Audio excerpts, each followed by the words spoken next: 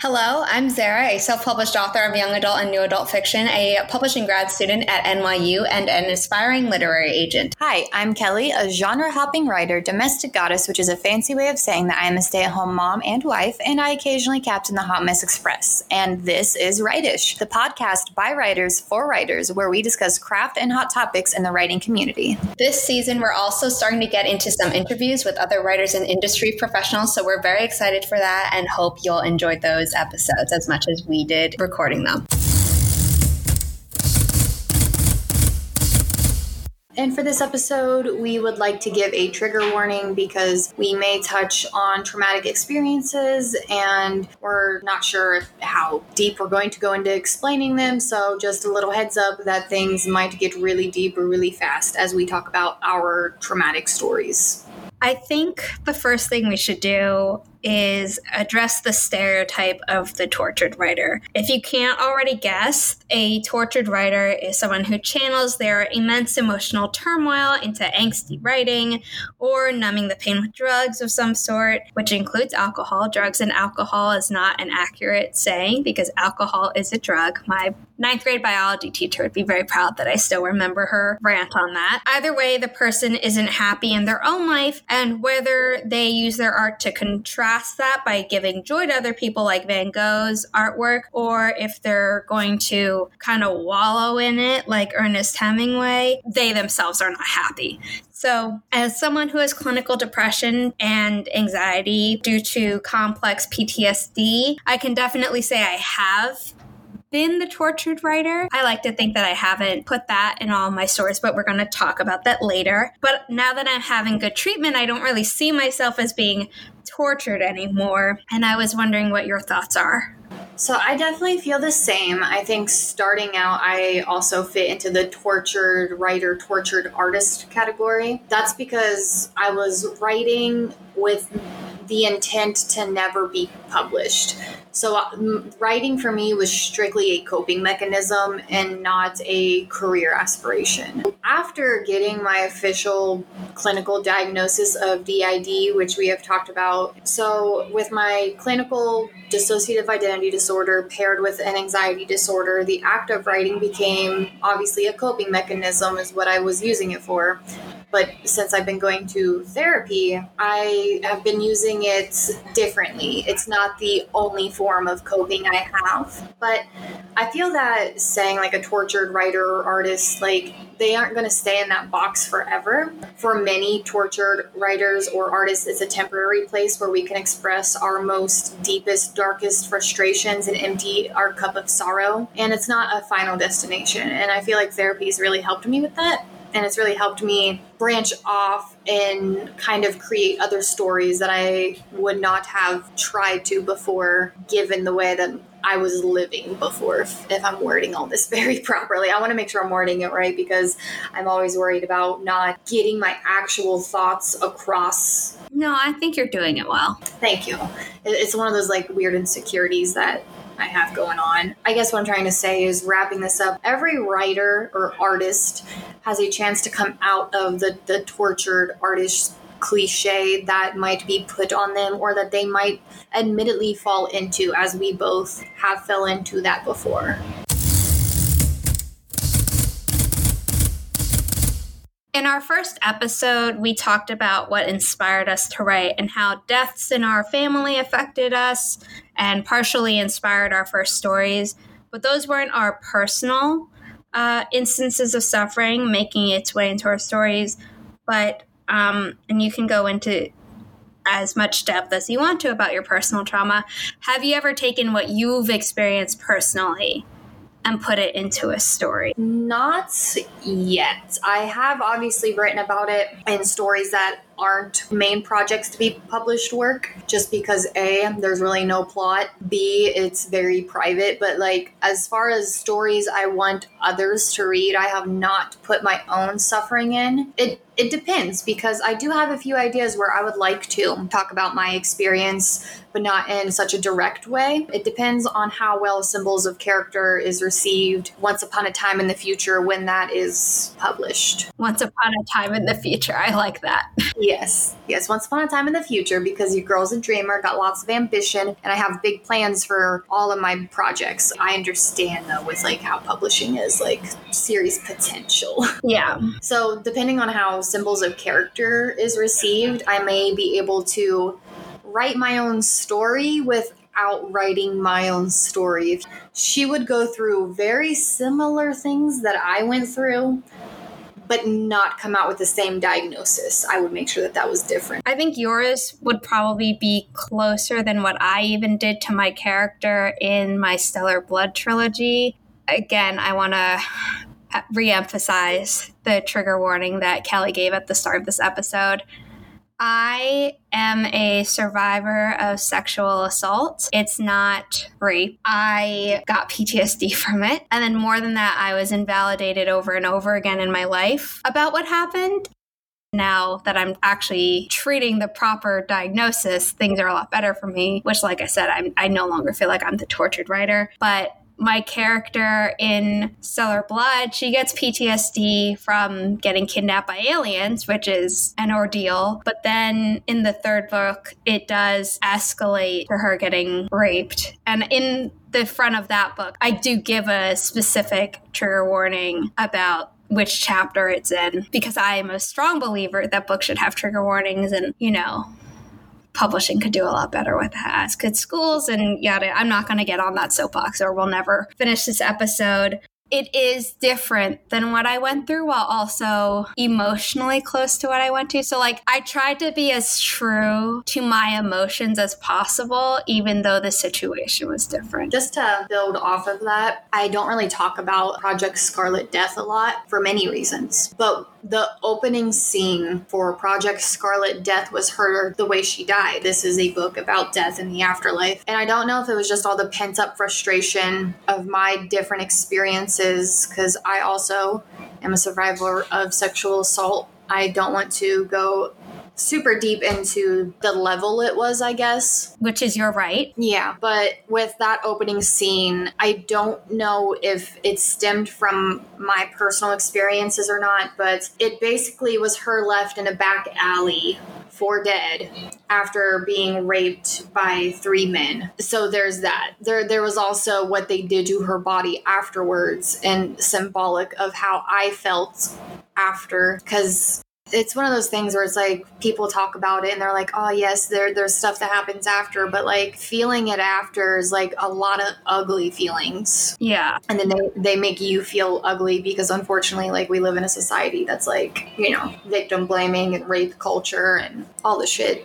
But if you've gone through anything similar, first of all, we are very sorry that the world has been hard on you. But also, if you are listening to what we've gone through and have gone through something similar but reacted differently, that's okay. We want to make clear that everyone's reaction to trauma is different, and we hope that you're dealing with it in a healthy way, and we understand that getting to that point can be a journey. And it is, and I think that was very well said, because everyone does react differently to trauma, and that leads me into how my trauma has been implemented in my stories without being directly tied to my trauma. So it's no secret, I have dissociative identity disorder. This diagnosis can only be given when a severe abuse was happening in specific age groups of childhood. So building from that, Cursebreaker is I've talked about it before in one of my YouTube videos. It used to be my highest watched video, and now I think it was the video where I left. Why I was leaving AuthorTube, because, I got to get that clickbait tea. Before then, Cursebreaker, I talked about it and where it started and how it ended up being for me. And something that happens with people who have dissociative identity disorder is sometimes integration. And integration is quote unquote final fusion, where all the alters become one person. And it's not just, all the alters form back into the host and the host is still the same. It doesn't work like that. The host changes as well. To be transparent, I had an integration the November that we moved out of our old house and we were living in Bertha. I had an integration with my protector Rose. I also changed, and it wasn't just, oh, she's gone now. It was very hard because the only thing that I can compare it to is that someone who was there for me from a very young age, of just a little girl who was dealing with a lot of shit that a little girl should not have to deal with, and she was there with me the whole time, and sometimes she was like my only friend, and then it's like she died. So it's like there's a certain amount of grief in the integration process, and I'm still grieving for her, and there are still days where I miss her, and there are memories I have resurfacing now that we have integrated, because those were memories she was holding from me so that way I could just function. So I'm getting all these memories, and then I feel bad because I'm like, wow, no wonder she was always so angry and bitchy all the time. She had a lot to deal with. And then I miss her because I wish I could tell her that I was sorry for, like, you know, saying she was like a party pooper and all this other lame shit that I was like going on about her with. But because of that integration, it scared me that I was eventually going to end up being alone. So like normally it's not normal for people to hear voices in their head. It's not normal for people to have alters, I guess. But that is my normal. And so the thought of her leaving scared me with my others leaving, and I didn't want that. So with Cursebreaker, I put in some inspiration from my inner world. So there are some characters in Cursebreaker that are based loosely off my alters. Some bits of the world are based loosely of how my inner world functions. And obviously also I could not write Cursebreaker without putting in Atla inspiration. And if you don't know what Atla is, it's Avatar: The Last Airbender, my comfort show as a child. My comfort show too. It is like, it's just one of those things where it's like, if you bring it up, like mostly everyone's going to know what you're talking about, and you're just going to have like this nice little connection instantly. We're talking about the Nickelodeon animated show, not the trash fire that happened some years later. That's not real. I refuse to even name it. It doesn't exist to any fan. There's no live action in Ba Sing Se. I also think my love of tea came from Uncle Iroh, and just like I needed a figure like him in my life and I didn't have it, so I sought it out through animated characters. We all need an Uncle Iroh in our life. Like, the reason Zuko turned out not like Azula is because he had Iroh. I could go on to a tangent too about Azula's character psychology and how well that was done, because everyone talks about Zuko's character arc, and Zuko, that's my boy. I could also go on a tangent. I watched a very long video about it. We kind of mentioned her in our character creation episode from season 1. And then we also, down the line, have some character study episodes planned. So I think for the sake of not making this episode too long, we should table our Azula psychology deep dives. Yes. I'll talk about like what exactly an inner world is, because people with DID have inner worlds. It is also different for every system. I am not a monolith. Like I don't speak for everyone who has DID. I don't speak for all the systems. But for my system personally, we travel around on a magical flying pirate ship. And the reason it can fly is because the sail is made out of Pegasi feathers. So that's the reason it flies. In inner worlds, everyone has different limitations. I cannot ever get off the ship. However, if the ship is docked somewhere, my alters can leave the ship, but I can never leave the ship. If you're the captain, or I'm sorry, I'm still getting to know your system too. It's okay. Aries is definitely the captain. It is her ship. The ship is named Star Splitter, which is what our system name is. You will see that popped up in Cursebreaker because that's the name of the ship. But anyway, that's besides the point. Fun little Easter egg for anyone who's reading that. Maybe years down the line, some kid's going to pick up The Colorful Legacy of Alara Everwolf and then listen to this podcast after and connect the dots. Or they'll have listened to the podcast and then be very excited for the book to come out, like I know I will be. True. Some people with their inner worlds, though, like it's just them sitting at a table.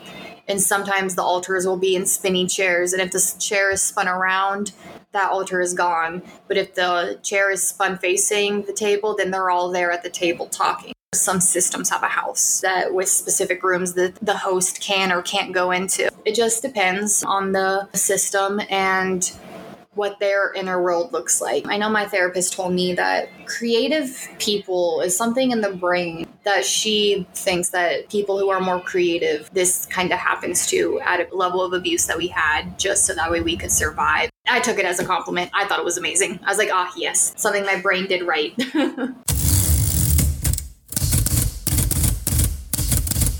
I agree that I do think it is amazing. I think that we should talk about something that really stuck with me. In 2017, I went to NerdCon Nerdfighteria, which is John and Hank Green's giant fandom from their YouTube channel, Vlogbrothers, which inspired another channel I love, the Super Carlin Brothers, but that's not the point here. John Green, as you may or may not know, the author of The Fault in Our Stars, Paper Towns, Looking for Alaska, and a bunch of other ones. He has OCD.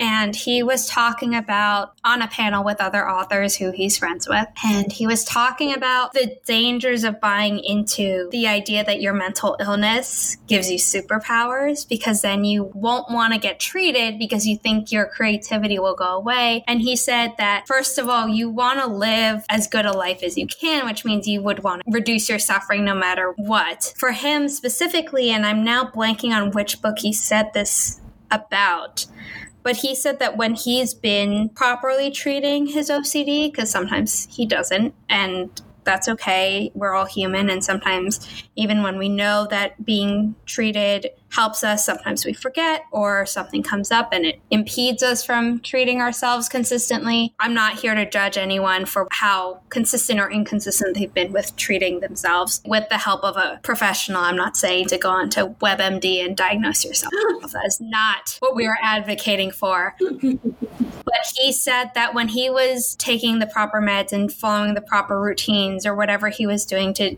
handle his OCD, I'm not going to say cure because that's not a thing with mental illness, he was the happiest writing, and he produced his favorite work because he didn't have to look at it and be like, oh, I was suffering so much, but at least the book is good. He can be proud of the book and know that he was doing okay at the time.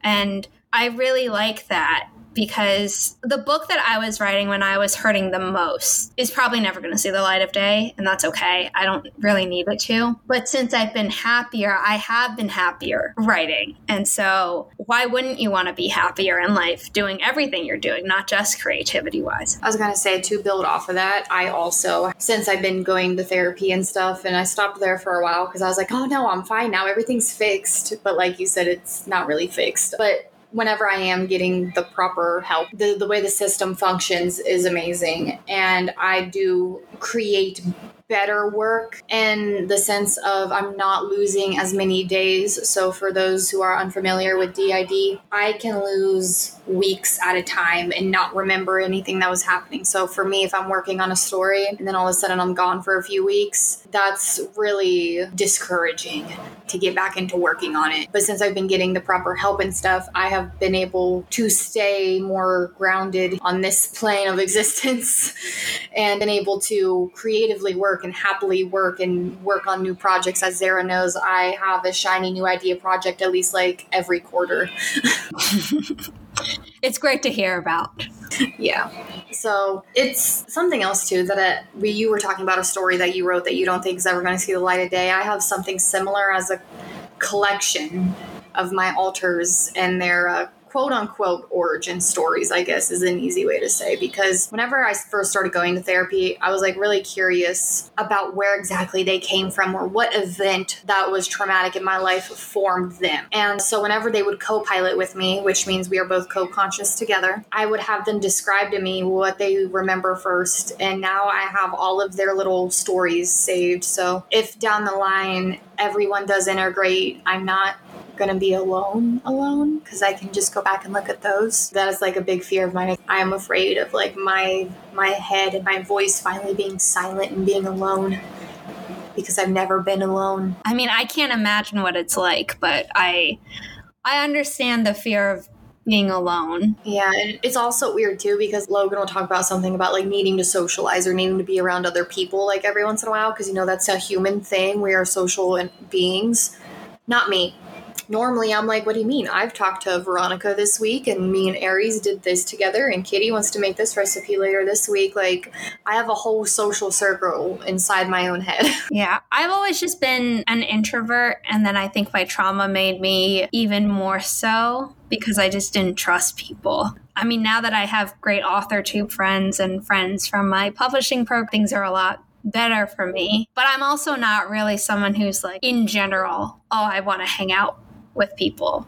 There are people who I would want to hang out with at a high frequency if possible. Like if we live close to each other, I would certainly want that. But at the same time, I wouldn't be probably like Logan being like, oh, we should hang out with people.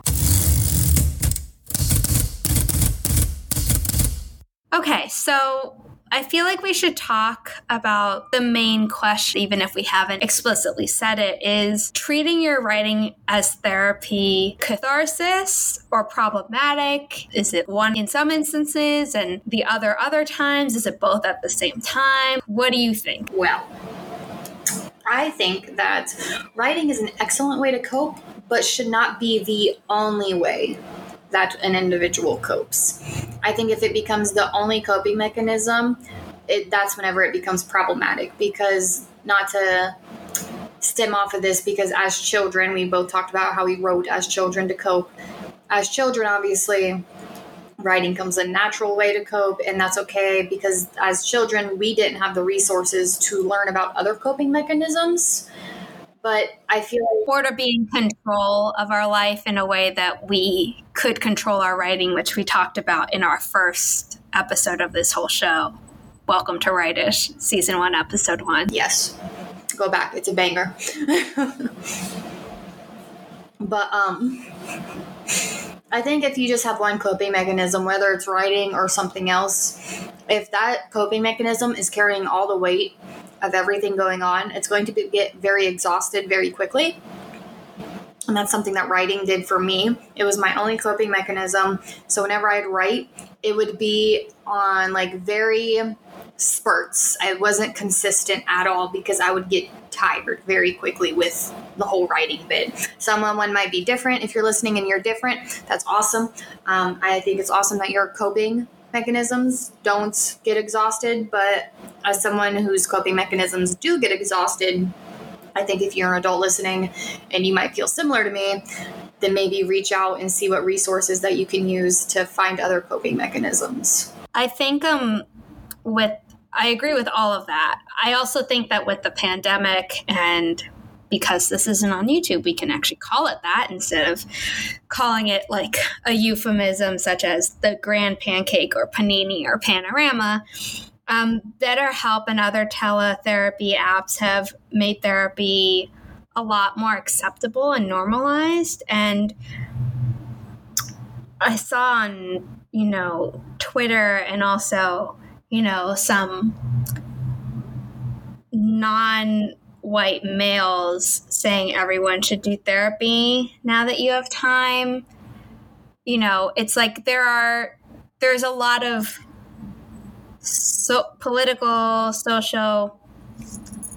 there's a lot of socio-political baggage when it comes to mental health and getting help for that. So in a lot of cases, it's not okay to even say that you have it, much less try and get it treated and things like that. But with teletherapy, you can do it privately and yada, yada, yada. Kelly and I both happen to have like therapists outside of an app, but I think people need to be in touch with their emotions. And it's not always about the bad things. Like sometimes you want to share a win, and not just with your friends, but with a therapist so they can help you be like, okay, like this is really good. How did you get there? Like, do you want to repeat this and things like that? And also just so that they can remind you when you do have a downswing that like you have been happy and things like that. So I think what's really good is that it's been normalized more. There are still people who are judgmental, and I think they're probably going to be judgmental about it for forever, and probably about a lot of other things that I, wish they wouldn't be.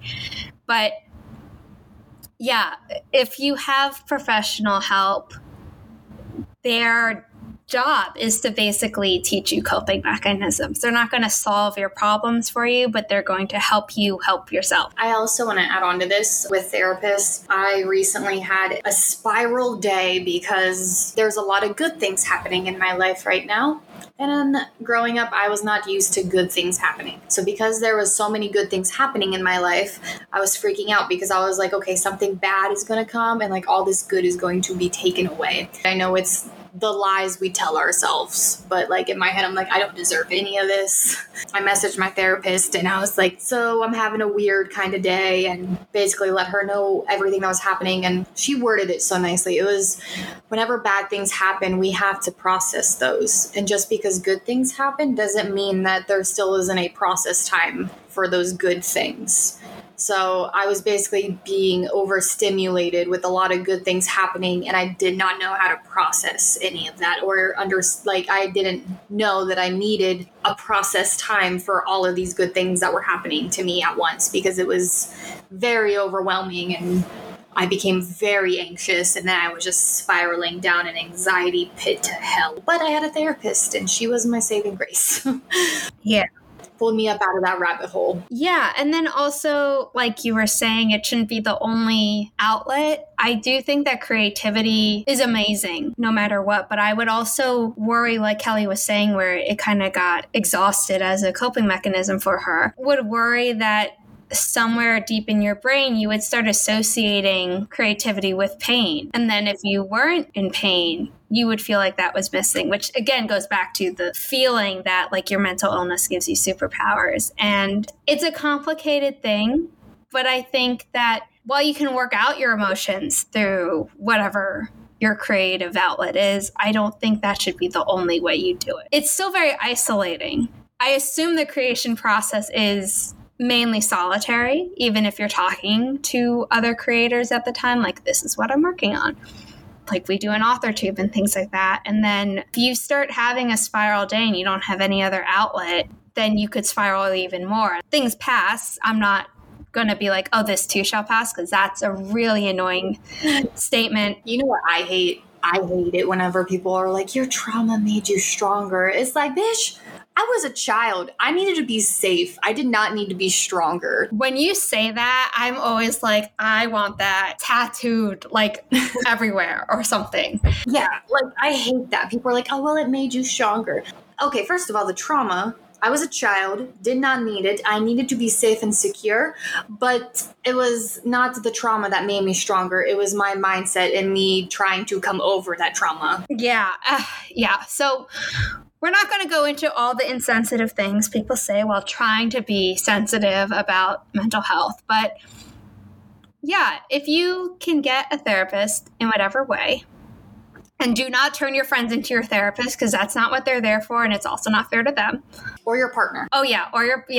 Just don't expect anyone in your personal life to be your therapist. They can help you through things. Like we've talked in the first episode of the show, we also talked about imposter syndrome and how your friends can help you combat those lies that your brain tells you. But get help if you can. And if you can't, then maybe try something like journaling. That is so that your creativity is not only tied to you feeling unwell. Yes. I rarely use writing as a coping mechanism, and I chalk that up to stable and healthy circumstances. So my writing serves more as an outlet for my creativity and my desire to tell stories, and the love and the passion that goes into it, and how I want to make it a career. Because how awesome would it be to turn something that kept me very safe and sane, blossom into something that I thrive with and make a career out of? Yeah, I think anyone who comes through their trauma, not because it makes them stronger and all that BS, but anyone who comes through their trauma and is able to create something beautiful out of it, I think that is something to be celebrated. And, if you can profit off of that, that's great, because money is necessary in this world. This has been the Writish Podcast, and we'll be back with another episode next week when we'll be discussing being an overwriter and an underwriter. Don't forget to follow us on Instagram at the Writish Podcast, on Twitter at write_ish, and on Ko-fi at Writish. Bye.